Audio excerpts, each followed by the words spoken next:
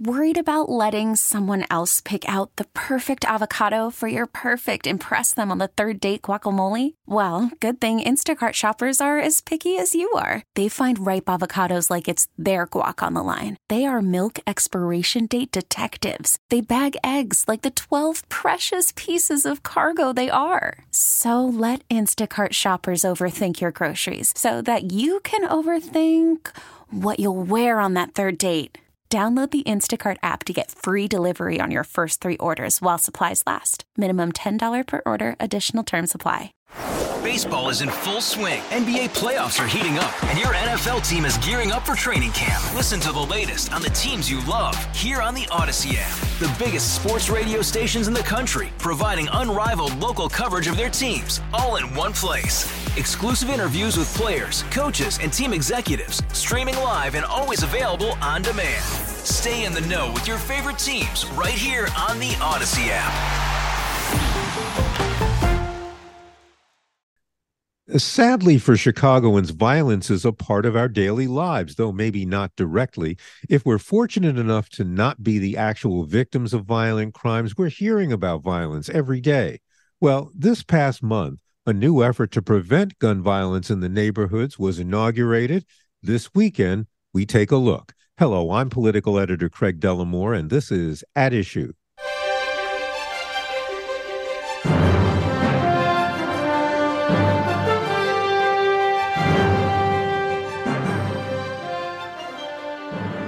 About 3 weeks ago, the University of Chicago launched the Community Violence Intervention Leadership Academy. Essentially, it's management training for reducing gun violence, but from the grassroots perspective. We're going to hear from 2 experts on how that will or should work. Dr. Chico Tillmon is director of the Leadership Academy, and he has a resume that might surprise you, but undoubtedly makes him perfect for the job. He's been a leading advocate for community violence intervention for efforts for years. He was an executive director of the Ready Chicago program from the Heartland Alliance, and one of the earliest directors of that program, Eddie Bocanegra, was a guest on this program more than once. That effort fights violence with jobs and counseling, among other things. And Dr. Tillmon has been executive director of the Cure Violence program as well, but he spent several of his formative years in the street gang lifestyle and 17 years in prison. So he obviously knows this subject. So does Marcus McAllister. He is part of the steering committee for the Leadership Academy that helped craft it. He is senior advisor for student engagement. He runs his own consulting firm, but he's been on the street stopping violence as part of the Cure Violence program and as a violence interrupter. I thank both of you gentlemen for joining me this weekend. Chico Tillmon, take us through what the Learning Academy is and what you want to accomplish with it. Well, the Learning Academy does a couple of things. First of all, it is a certificate program similar to executive certificate programs at other Ivy League schools such as Stanford, Harvard, Yale, where we take leadership and we build upon the foundation that they already have. In the violence prevention field, what we are rich with is individuals with access to this hard to reach population. Where we can be strengthened is with our business acumen, because we're strong on leadership. We're strong on lived experience, but many of the people have never had access to higher learning. So what we wanted to do was equip them with management science and improve their pedigree and leadership to help advance the field, because many of them work in mid-sized to small organization where leadership is everything preeminent, and leadership dictates the way services are provided. Marcus McAllister, when we hear about violence prevention efforts, and especially the intervention part of it, the interrupters, it is a very street savvy, program. But how do you train people for something like that? How do you, especially when there are so many moving parts, really, and coming from different directions? Well, with regards to, go back to like the academy, these are the leaders of various groups. That's one of the things that comes out of this. We have leaders from all over the country that are doing CVI work, and CVI work has expanded a tremendous evolution from when we first started to where it's at now. And so it's a variety of ways. I mean, there's training for the right staff that you hire at each of these particular sites, but the people we bring in, some of them have that.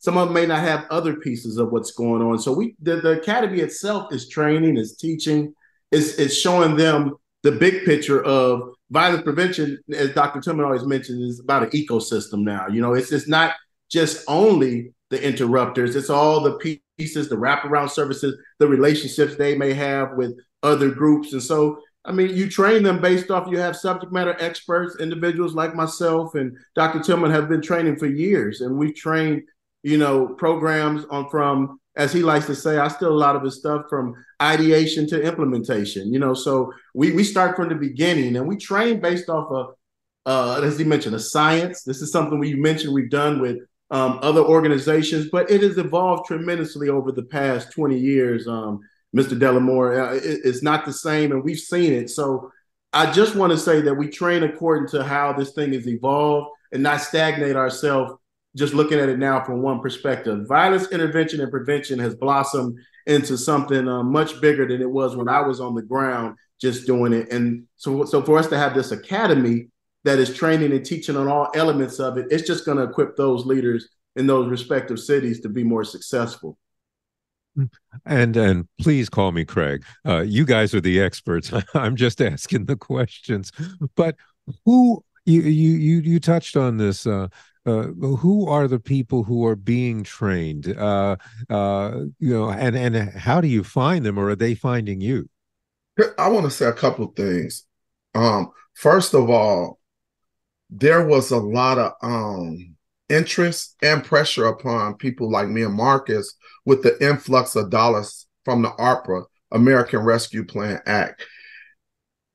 And so it's people like Tulsa, Oklahoma that never had a violence prevention program. And they have the responsibility of building it out. And they might have somebody in the Office of Violence Prevention in the mayor's office, but they don't really know where to start. But then you have more advanced organizations like in a New York or New Jersey or Philadelphia or Chicago that may not understand the entire ecosystem, meaning like victim services, the jobs part. So what we do is we take the leaders from these different organizations from different parts of the city, and we educate them not only in coalition building, capacity building, partnership, how to work with grants, how to do operations. We give them the entire scope of how to run a business. But another thing we were thinking about too, because of their high exposure to trauma, we wanted to give them transferable skills. So if they ever reach the level of burnout, they can transition into another sector. What was the biggest problem is if you do, just say you only did violence prevention all of your life and you got to a level of burnout, how does those skills translate into another sector? So many people felt trapped in this arena, and we wanted to not only build out this institution or this program to give them an opportunity to go into different spaces, but ultimately improve the services so less people that are Black and brown are die across America by improved services. Is it also something that you think about or look at is helping people not burn out and to be able to, because I mean, so I've talked to a number of people who've done this, and you know, you can see death every day. You can lose people who were working at your side yesterday, and I would think that there must be some coping skills that are also needed. And how does that fold in? And either one, and from this point on, these are jump balls. Whoever wants to take it, and frankly, if one of you wants to add on to something the other says, by all means, just go ahead and do it. But Marcus McAllister, can you talk a little bit about that? Yeah. How do you keep from letting it, crush you?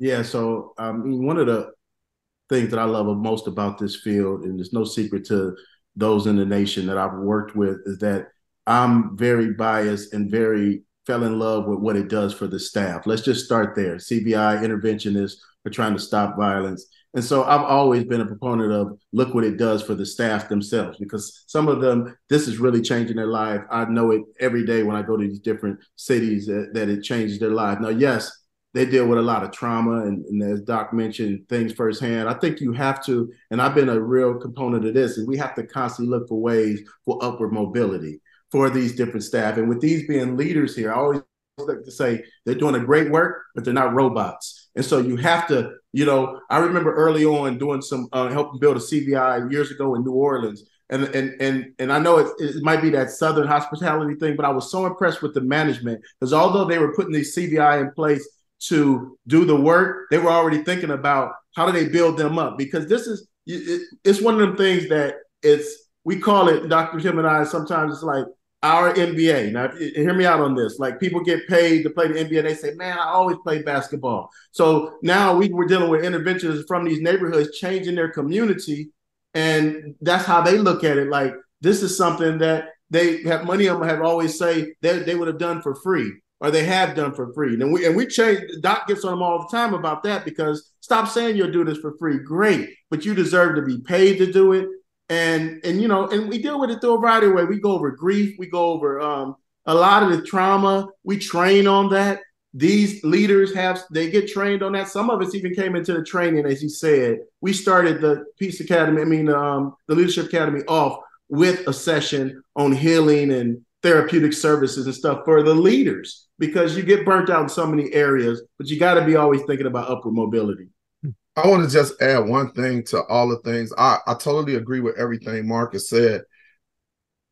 To be intentional, what we did as well was when we, 9 of us came from across the country, leaders or experts in the field that's multidisciplinary in nature, we worked with 2 professors, one Catherine Bocanegra and Julian Thompson from the University of Illinois at Chicago, who have a background in social work, to create a trauma-informed lens throughout the entire curriculum to ensure that wellness was embedded throughout the entire curriculum. Let me ask, what makes a good interrupter? And admittedly, there may be some people out there doing it who aren't that good, but you get to see what's working and what's not. And, is it a kind of temperament? Is it experience? What makes someone made for this kind of work? I think it's several factors. The first thing I would say would be credibility, suitability, but also influence. And I think I know you have to be from the neighborhood. And you have some people ascribe it to individuals that have been system impacted. And some of that is true, because you have to be an individual that's comfortable being in situations where there's a lot imminent danger is surrounding you, but yet you can still remain assertive. If you think about it, if an individual is irate because someone has shot at him, it takes a certain type of person to be able to walk up to them, de-escalate the situation, and they are unarmed. All they have is the skill set that they've been taught in order to de-escalate the situation and mediate the situation between them and the perpetrator. So it takes, I'm going to say this, you said something, and I want to this is one of my pet peeves. I tell people all over the country, a lot of people say, well, I'm already doing the work, but I have never been trained. I was doing this. And I tell them, in all fair honesty, you might have been doing some work, but you weren't doing this. It's just like saying I'm a brain surgeon, but never went to medical school. You might be doing something, but so it's more than just tactics we teach them. We teach them science. And if you never If you're doing it ad hoc, you can't be doing it the right way.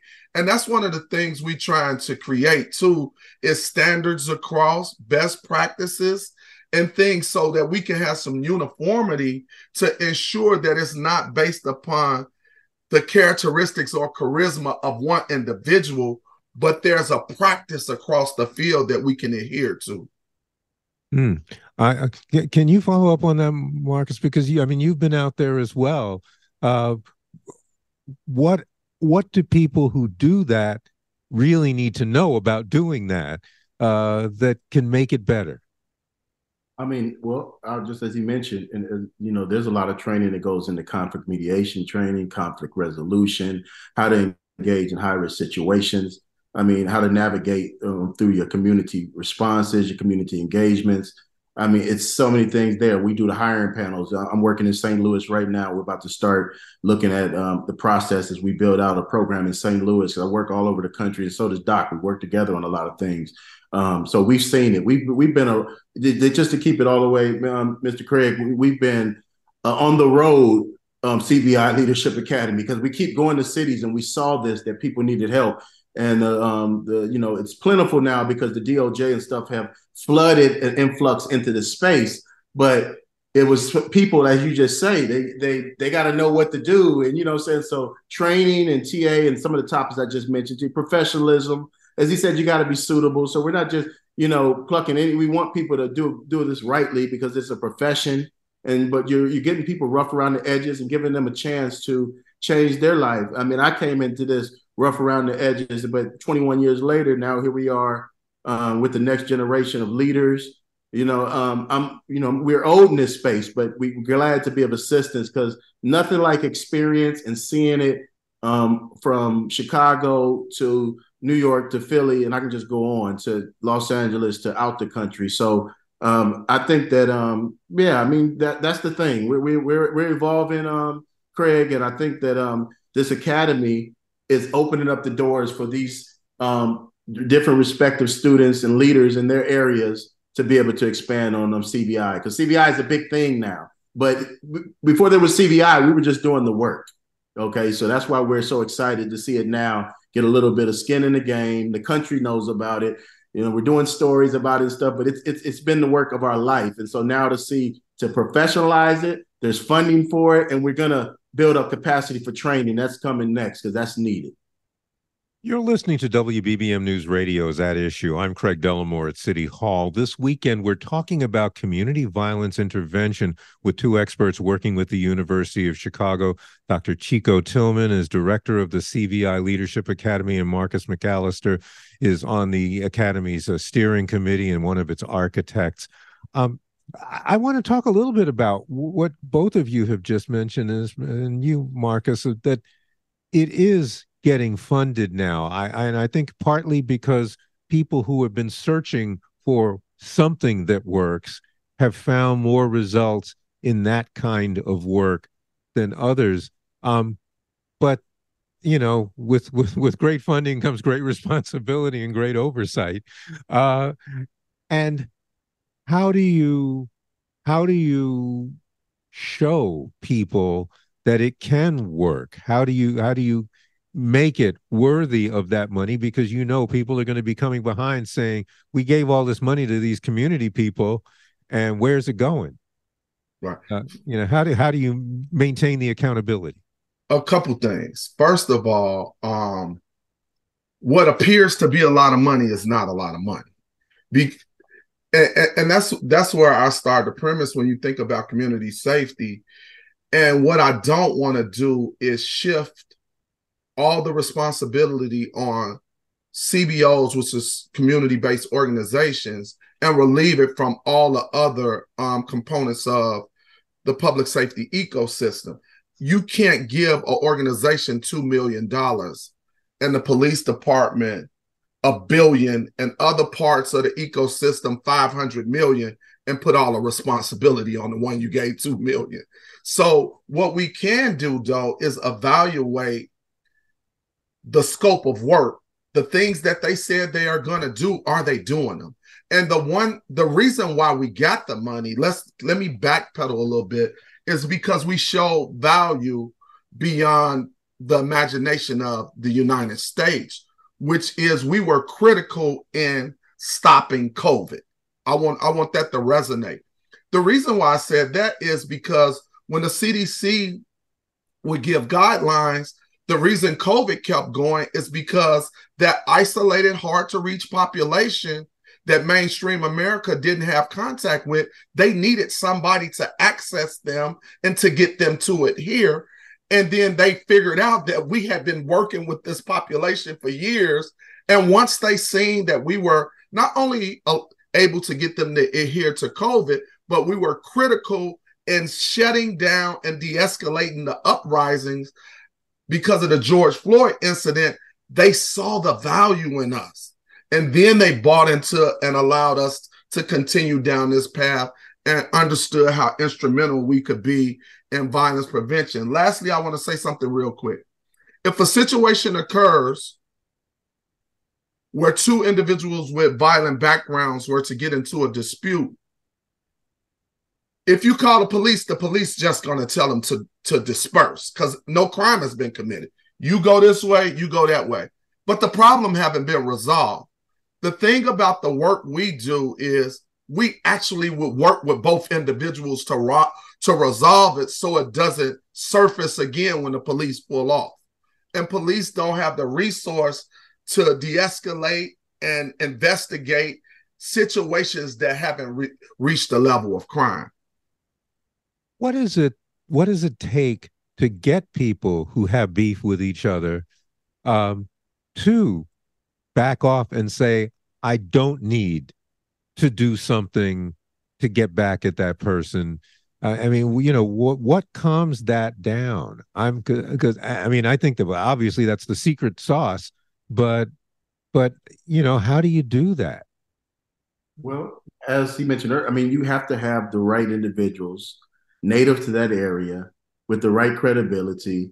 And we see it. It happens all the time because when we do this work, you're isolated to a certain area where you're from, where you know everybody.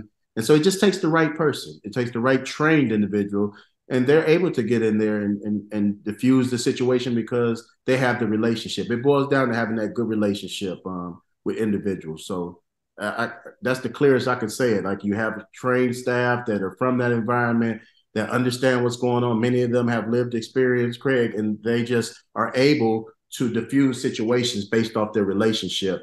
And remember, and many of them understand that life or come from that life, or, not too long ago was that person. So all it takes is a little diffusing, changing people's trajectory and letting them cool down. We teach on things like buy-in time and de-escalation tactics. These are things that we train on for when you're doing mediations, and we even practice in role plays.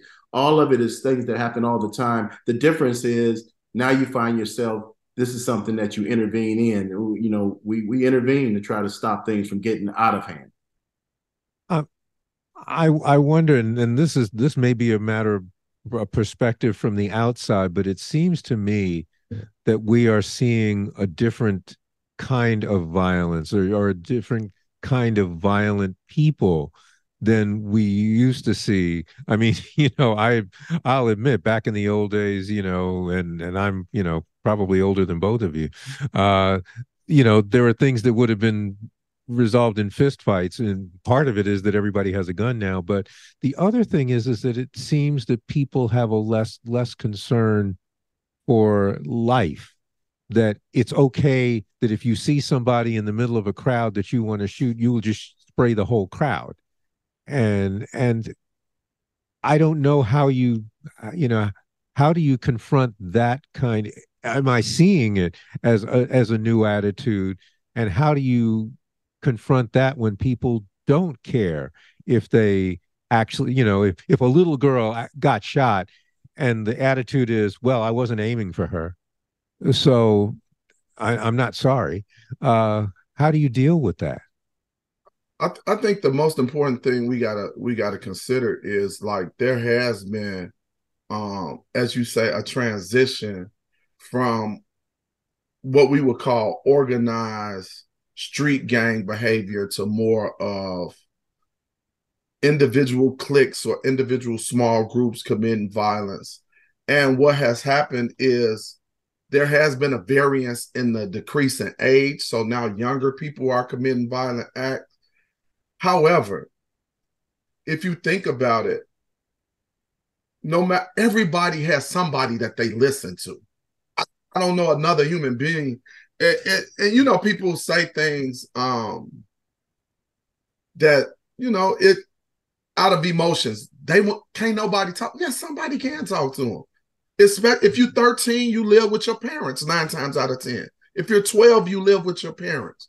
It's just, I spoke at the police academy yesterday, and I said, what we have to do, and me and Marcus is working on, is equipping parents with the tools to be able to have those conversations with their children. So it's always somebody. It's not necessarily we got to equip people to have conversations. And as a community, we can't tolerate certain behaviors because we got to set cultural norms where no longer is this tolerated in the community. And as a community, we got to come together and move those type of things out the way. But it takes a lot of things. Lastly, I want to say one thing. Our biggest problem right now is also America's biggest asset, and that's being a capitalistic society. Because we have the mindset to compete as opposed to collaborate. So really, even with the organizations, me and Marcus' biggest challenge is saying, hey, now we have resources. It's no longer necessary for us to compete against one another. We have to work together. And even that's the mindset of the youth. They have affiliation with one thing, and because of historical things that even happened before they were born, they don't like this block. A great example is if you're from Chicago, you can't like Green Bay. You know, and in some aspects, I understand, but in some aspects, some people become like fans, fanatical about it. You want to add something, Marcus? No, you said that great. That was right. Well, let me not and you know, and people are saying if you like people in the street, you can't like the police. That's another thing. There is a companion academy, and we have talked about it on this program for police leaders. That's also being run by the Crime Lab and University of Chicago. First off, are there similarities in the training, and what do the people in the police academies need to learn about the people you're working with? I could jump in. I actually taught at the police academy yesterday, and I told them the biggest issue is that police, in some mystical way, have removed themselves from the community. Because at its foundation, policing is just a job. But some people have become so enamored or with the shield or with that they are isolated from community, and they are the only occupation that's treated that way. We don't say firefighters versus, we think of firefighters, electricians, plumbers, doctors. I say even district attorneys are what? A part of the fabric of the community. And I believe things will change between police and community once they become a part of the community. And we are able to humanize them. And I think the same goes for the people that we service. When you label individuals thugs, gang members, high risk, immediately once you say those words, an image comes in your mind and you begin to look at them through a different lens.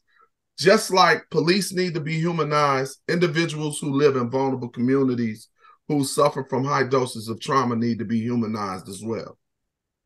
That's going to have to be the final word. We are out of time. This went much faster than than I thought it would, and I knew it was going to go fast. That was Dr. Chico Tillmon. I would like to thank him and Marcus McAllister of the Community Violence Intervention Leadership Academy at the University of Chicago for spending this time with us.